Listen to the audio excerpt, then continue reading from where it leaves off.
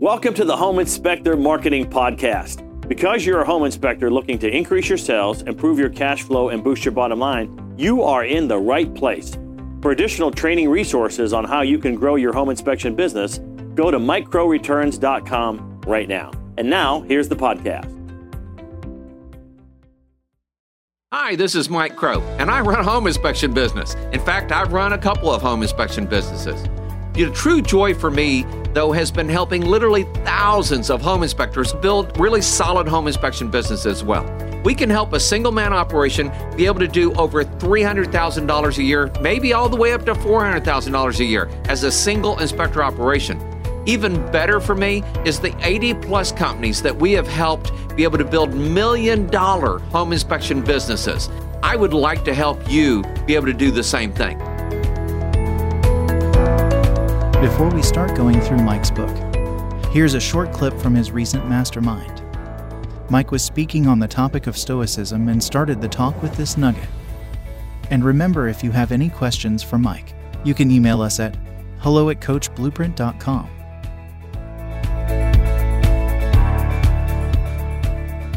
I'm gonna pour some thoughts into your brain, which is kind of funny considering what I'm getting ready to read. Reading isn't just about pouring inputs into your brain. There has to be a filter, okay? It's fun, I tell you what's one of my superpowers. I filter. I filter. I filter everything. So I go to movies and sometimes people go, "You went to go see that movie? What about that scene where..." What scene? I forgot about it already. I've already filtered it out. But I went and got this piece and this piece and this piece and this piece and this piece, okay? When Michael Jackson had his big movie after he died, I went and saw that, okay? Anybody else in here go see that? Yeah. Who? Good for you. I bought it. You bought it, all right? It's a great movie, great movie. What's that little punk, Justin Bieber, is it? Okay. Anybody see the movie about him when it came out? Okay, did you see that one? No. Great movie, all right? I filtered out some of the different challenges, but I pulled in so much information. So here's one of the things that you know. I have this whole thing about beware the 95%. And I said it to somebody yesterday, really big, and I don't remember who it was, and is that the world wants you to not do certain things, and so they put these roadblocks in your way, or speed bumps, I call them a lot of times, okay? Because I don't want them to see them as roadblocks. They're just a speed bump for me, okay? At best, and a lot of times I just drive around them, okay? But that people will try to tell you what to go see and what not to see, and it's okay. If you can't filter, then you probably shouldn't go see some movies. It's kind of funny because I took my youngest daughter to go see Juno. Anybody ever seen Juno?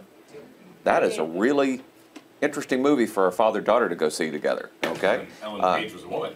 Yeah, okay? And it's about a teenage girl getting pregnant, okay? By doing something she shouldn't have done, okay? It was very interesting. But then I went and took Krista at one point to go see, what was that one about the agents for the football players? Show Me the Money. What was the name of that movie? What? Cuba Gooding Jr. Yeah. Was it? It wasn't Show Me the Money. What was it? Jerry Maguire. Jerry Maguire. So I went and saw that movie, and people went, "Man, how did you deal with the first scene in that?" And Krista and I looked and went, "What first scene?" Now I went back, and because people had pushed it back into my conscious level, I go, "Oh crap! Yeah, that first scene is something to deal with." But I had forgotten about it because I just filtered it out. But there was so much good information in that movie in other ways, okay?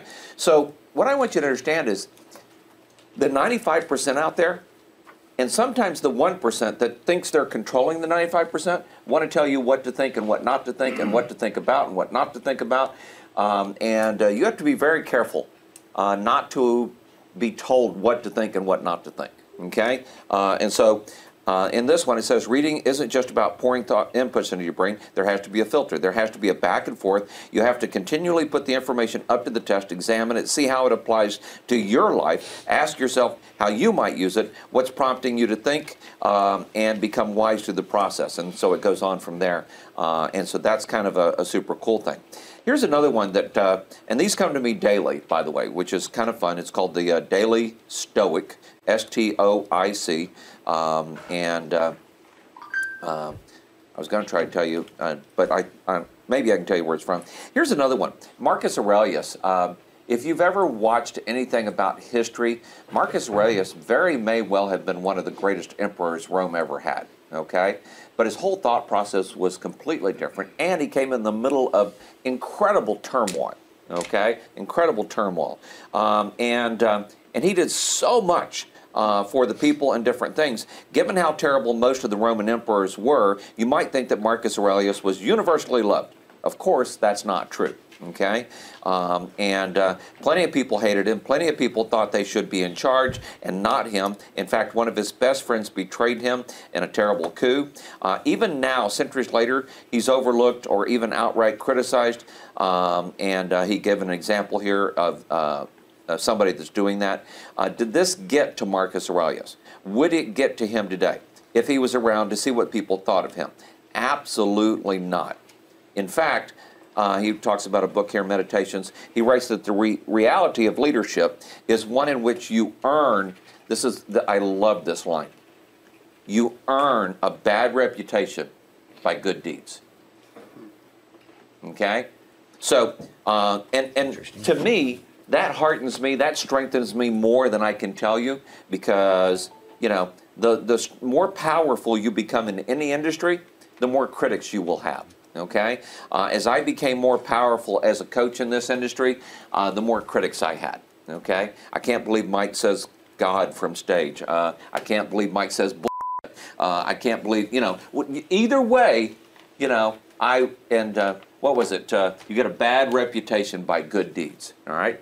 And we were literally handing out trophies to people that were building $1 million companies. And we were handing out pins to people that were hitting 250,000, or was it 200,000? I think it was 200,000, and then 500,000, and then 750,000. And we had more success stories than in this industry than anybody had probably ever seen in the history of a growth of an industry, faster than just about any industry. But people all thought I should be doing it different.